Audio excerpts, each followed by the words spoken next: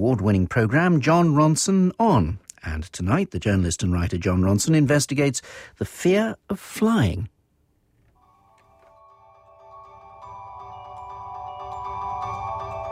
The writer Vicky Cohen has a pathological fear of flying.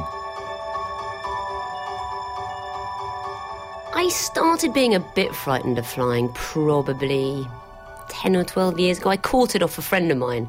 When I was a teenager, I went on a flight with a friend who was very scared of flying, and she spent the whole trip telling me about, awful details of accidents. And by the time I got off at the other end, I was frightened of flying. You know how to survive a plane crash. I know this because a friend of mine made a documentary about it. Apparently the people who die in a plane crash, I mean, this is presuming it's the kind of plane crash where some die and some survive, is the people who sort of assume crash positions and sit there and wait to be told to get off the plane, like in an orderly fashion. Statistically, they're the ones that die. The ones that survive are the ones who run over the heads of the people who are doing that and get out first. Really? How very Darwinist.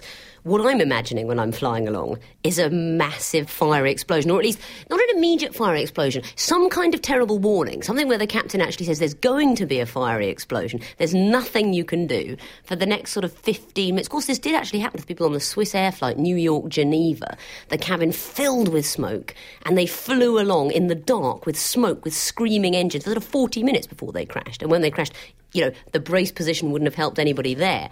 People say to me sometimes, you have to get perspective on it. You have to think, you look at other people who are frightened of mice. It's just the same.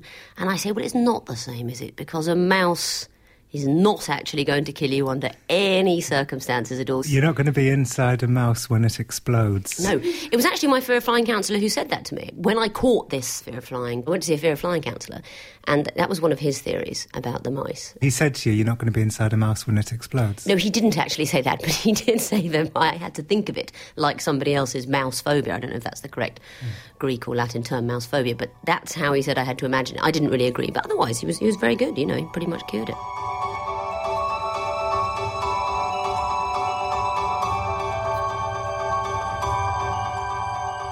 So how long did you go and see the fear of flying counsellor for? Well, just for 2 or 3 weeks, because he then died in a plane crash.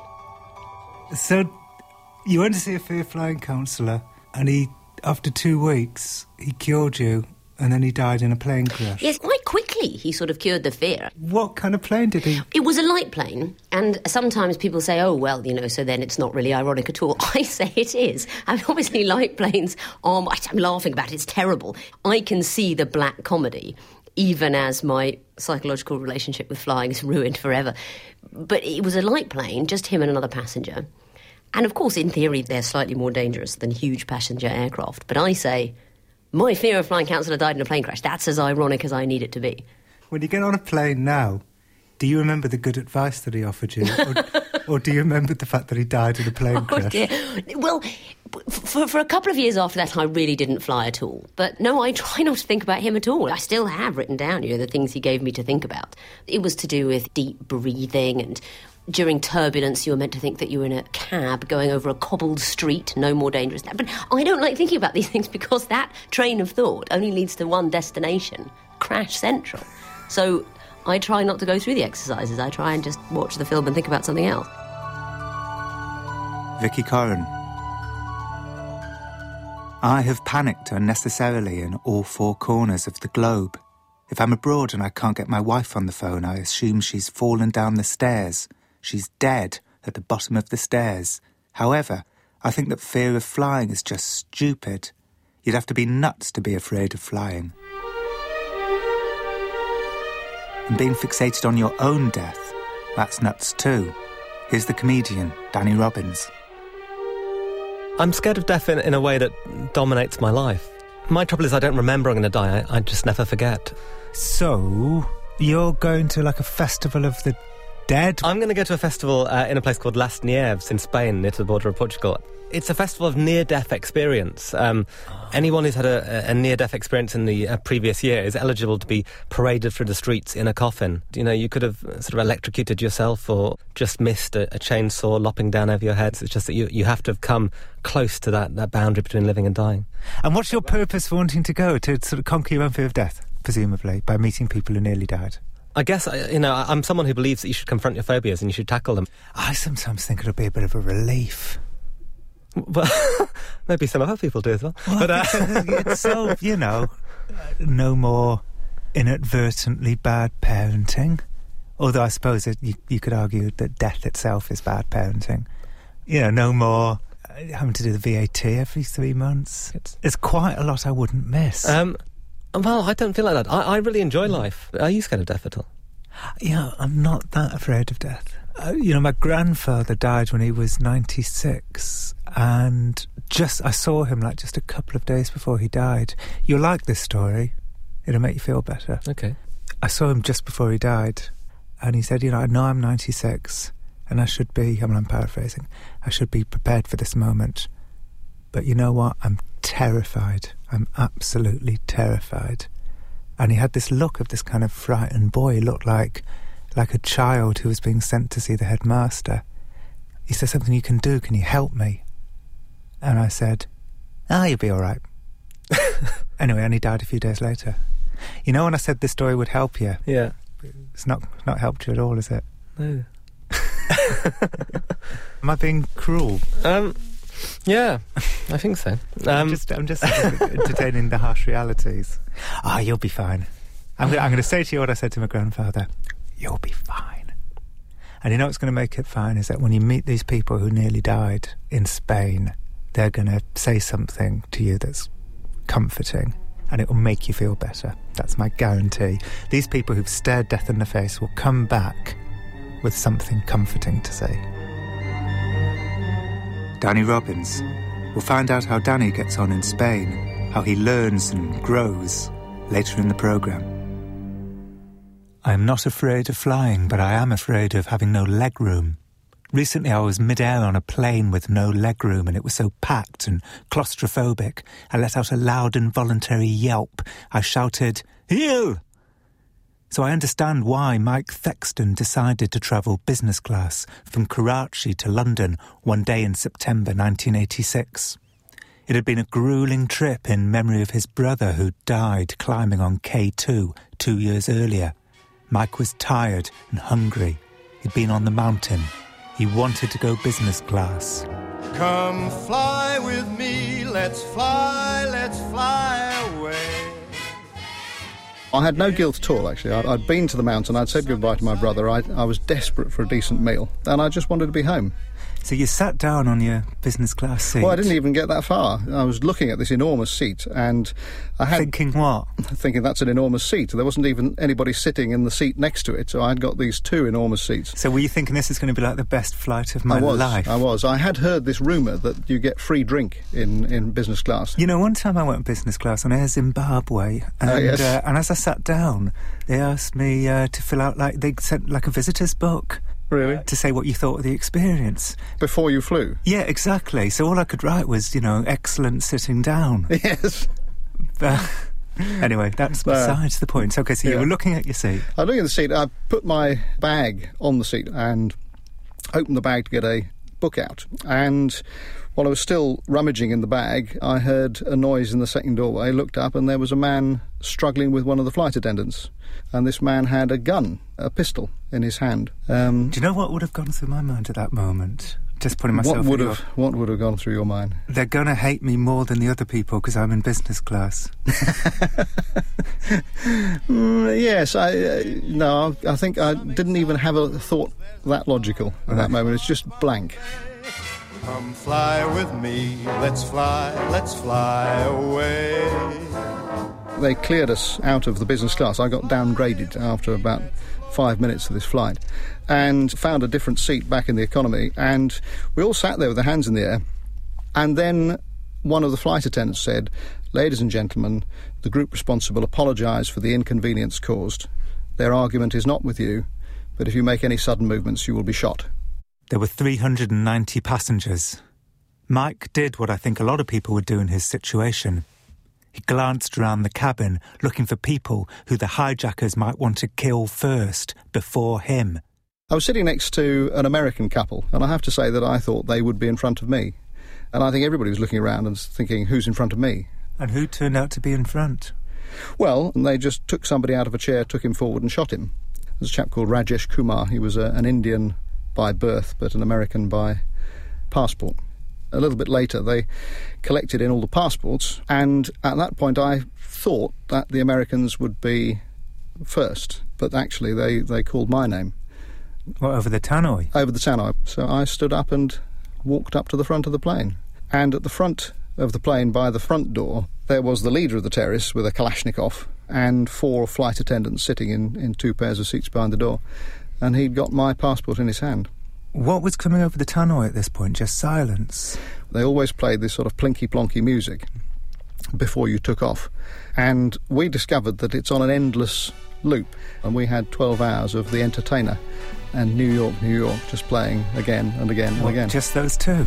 Well, those are the 2 that I remember. But if you play me a selection of songs and I start shaking, then you'll probably have found one that was on. Start spreading the news. I'm leaving today. I tried to say something to him like, please, my brother died in the mountains, my parents have no one else, and he just waved a hand as if to say, I'm too busy for that.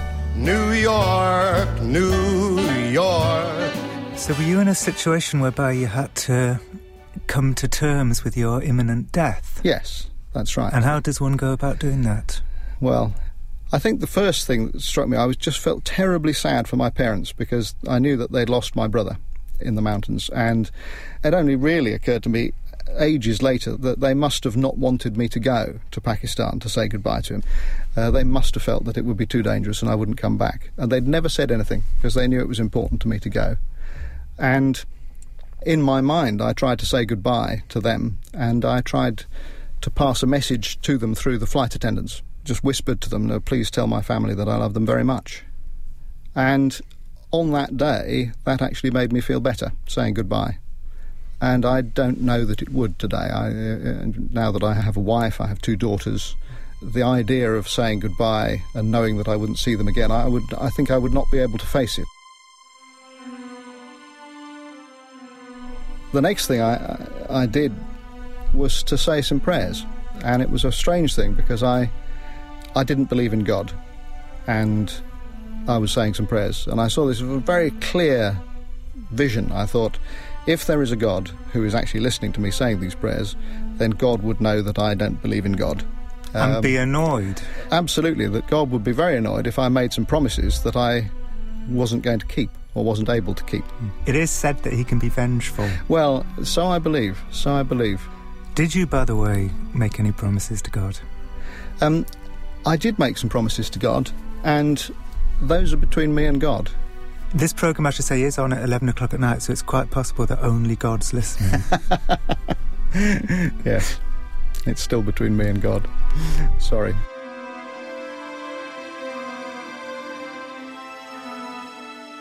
And so I sat at the front of the plane for 12 hours or so during that day, quite sure that there would come a moment when they would say, we're not getting anywhere, we're going to shoot you now.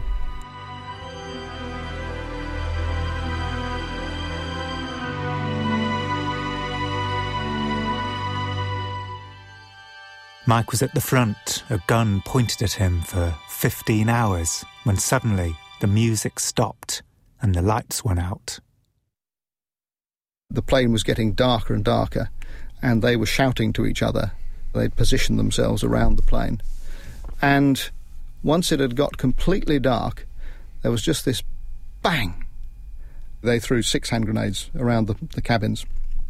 But then they opened fire with automatic weapons from the front of the plane. Who were they trying to shoot? They just decided to do what they'd been waiting all day to do, and they just let fly with automatic weapons into the mass of passengers in front of them. Completely randomly? Completely randomly. It was dark. And there was a burst of gunfire from the front, one from the back, one from the front, one from the back. And then all I remember is it was quiet, and I got my head up enough to see on the other side of the plane, in the darkness, there was a different colour of darkness, and it was door-shaped, and I thought somebody's got the door open over there. And I got out on the wing, and I had this brilliant idea that I would slide off the back of the wing, dangle on my fingertips, and drop the few remaining feet to the ground. This is a jumbo jet, and in the darkness I had forgotten quite how high those wings are. It's like jumping off the roof of a house. And you have that sort of just a little moment thinking, this is taking longer than I expect, and then bang, land in a heap on the ground. In all, 20 people died and 100 people were injured. The hijackers tried mingling with the passengers in the terminal, but that didn't work and they were all arrested. The leader will spend the rest of his life at the Supermax prison in Colorado alongside the Unabomber and the Shoe Bomber and the 20th 9/11 hijacker. So how are you getting on planes now? I'm all right getting on planes. I always know where the emergency exits are. I always know how to open the doors. And did anything good possibly come from this in any way? Did it give you a sort of new understanding about how to enjoy life or anything like that? I think it gave me a very well-developed sense of proportion as to what is important and what is not important. And in comparison to simply being alive, most things are not very important. Pack up, let's fly away.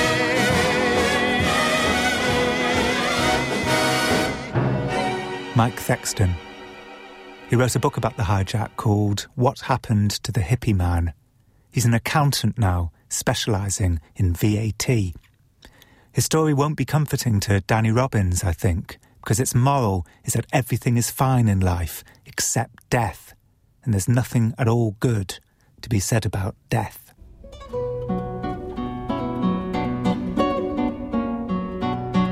I've arrived in the small town of As Nieves on the border of Spain and Portugal. I'm heading out of town up a very steep hill towards the church of Santa Marta di Ribateme, who is the patron saint of near-death experiences. We're inside the church now, and 4 guys have just lifted a coffin up, acting as talebearers, and there's a woman inside the coffin. There's something very, very strange about seeing a moving body inside a coffin. I remember I actually had to carry my grandfather's coffin at his funeral, and a coffin is an incredibly heavy thing to carry, and these coffins also weren't designed to have living, moving people in, so it's quite precarious as they make their way out, just trying to keep the person in the coffin.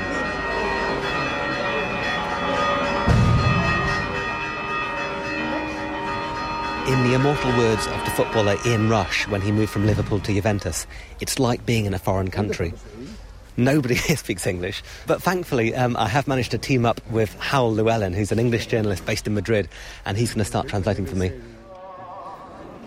We're just outside the church now, and there's a lady walking along on her knees with a stick. She's doing this to give thanks to the saint. How many times have you nearly died? Several times. Really? That sounds unlucky. What happened to her, though? How did she nearly die? She was bitten by a snake. Bitten by a snake? What happened at that moment? Did you see a light? The snake's tongue came out and bit you? Wow. That sounds horrible. Another time was her liver. So she's nearly died several times. She's had a snake bite, problems with her liver, something wrong with her leg. See, I felt a little shiver down my spine when she was describing that. Was she actually looking down at herself? You felt you were outside your body. She was scared. She likes being alive a lot. Glad she's here now, yeah. That's how I feel. I don't want to die. I'm terrified. I feel quite weird now. It's a really hot day, but I kind of feel this kind of mixture of kind of sweaty forehead and kind of shiver down my spine. And being here, I feel awkward and strange and... Ooh.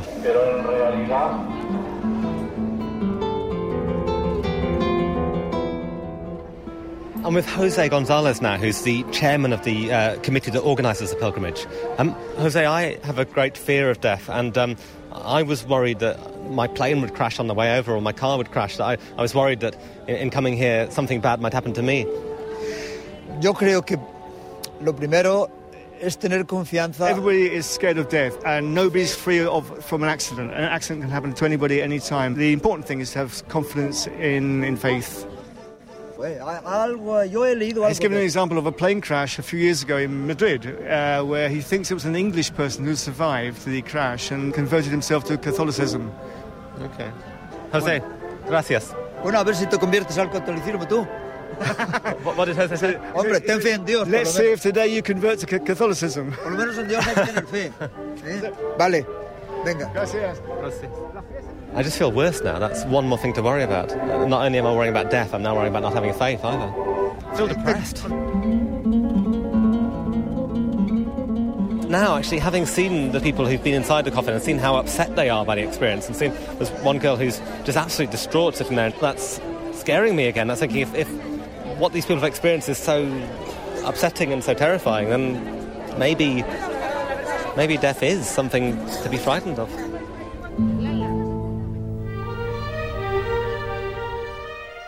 So they were at the point of death. It was frightening. They were in a lot of pain, and none of them wanted to die at that moment. No. And none of them felt like a great sense of peace, going into a tunnel, seeing a kind of crystal city up above the clouds, none of that. No, I mean, do you remember that thing you said to me before I went off? You went, "You'll be all right." You told me the story about your grandfather and your words to him before he died, but you'll be okay. And I really thought somebody might echo that advice when I went over there, that, you know, it's fine, you don't need to worry about it, it's fine. None of them did. No one did, no. Danny Robbins. This programme has turned out to be unexpectedly miserable and nihilistic, so I wanted to try and end it with something optimistic. And I think we found it in Anders Sandberg. He's an Oxford-based researcher with a PhD in computational neuroscience. Since the age of 6, Anders has been working on finding a way to postpone death, maybe even postpone it forever. And he thinks he's just about there.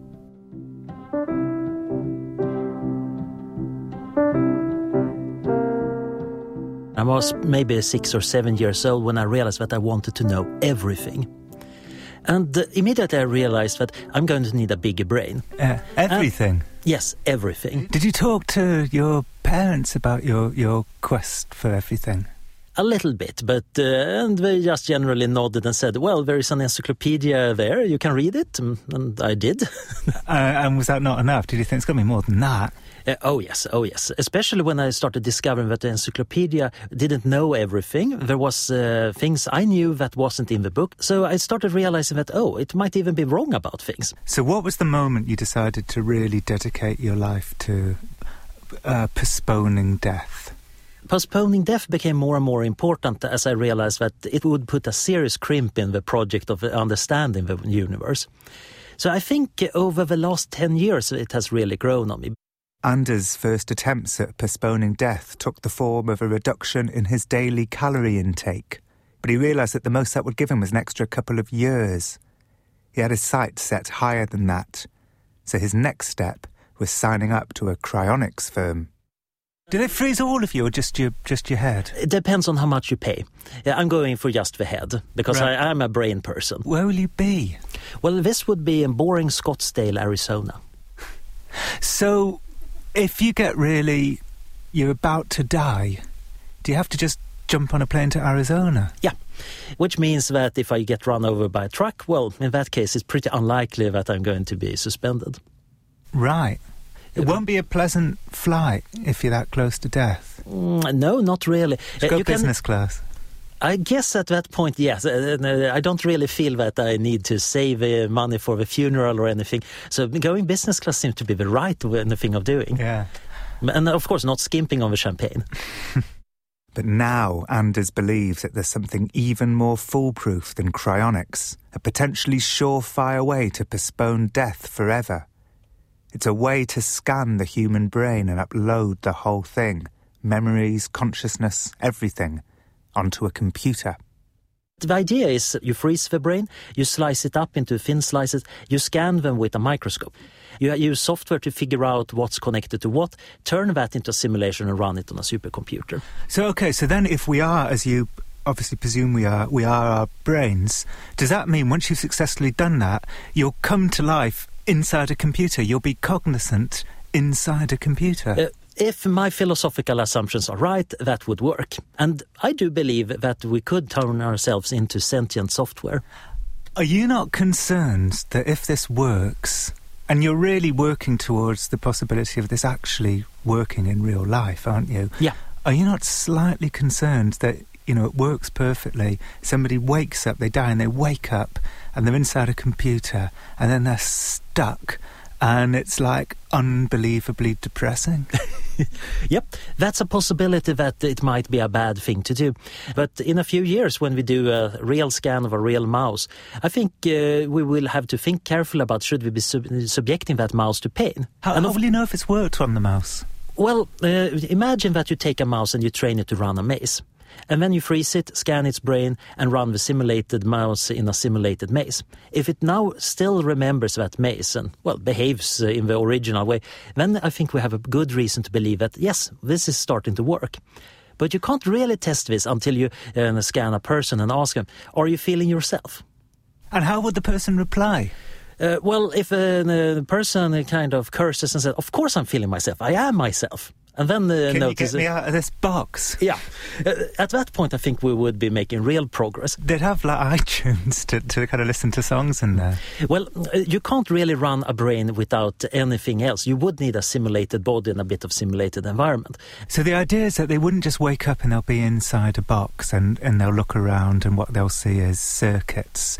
The idea is that they'll wake up and they'll be in a simulated world that you've created, like Second Lives. Yeah, and that of course shows an interesting problem vulnerability because they would be in an extremely vulnerable position to the person who's running the computer. He could literally do anything to them. So it's a good idea to figure out how far away are we from this so we can actually do some serious thinking before it has happened. Well, how far away do you think you are? My best estimates right now would say mid-century.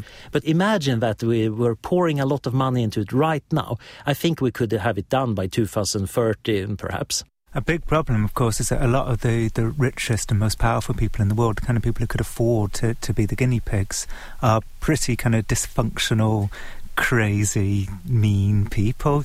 You know, where the sort of evil rich congregate, it's going to be like Dubai or Marbella. Then you're going to have a Dubai and emulated people wringing their hands at how the property values in cyberspace have been going down since everybody started moving in. I'm more worried about the kind of general economic implications. If you can start copying human capital, that is economic plutonium. It would be economically something like a new agricultural revolution. And that is something we need to figure out long before we get anywhere close to this technology. And how confident are you that this scanning, this immortality through scanning the brain onto a computer will actually work? I think I would give it perhaps 25% chance of working. Is that it? Yeah. And maybe there is 10% chance that cryonics works. What about heaven? I would put a very low probability on that, probably 10 to the minus 10 or something like that. I'm not very religious. Now you've put it into context, I think 25% is actually quite good. It's the best we're going to get, right? Yeah.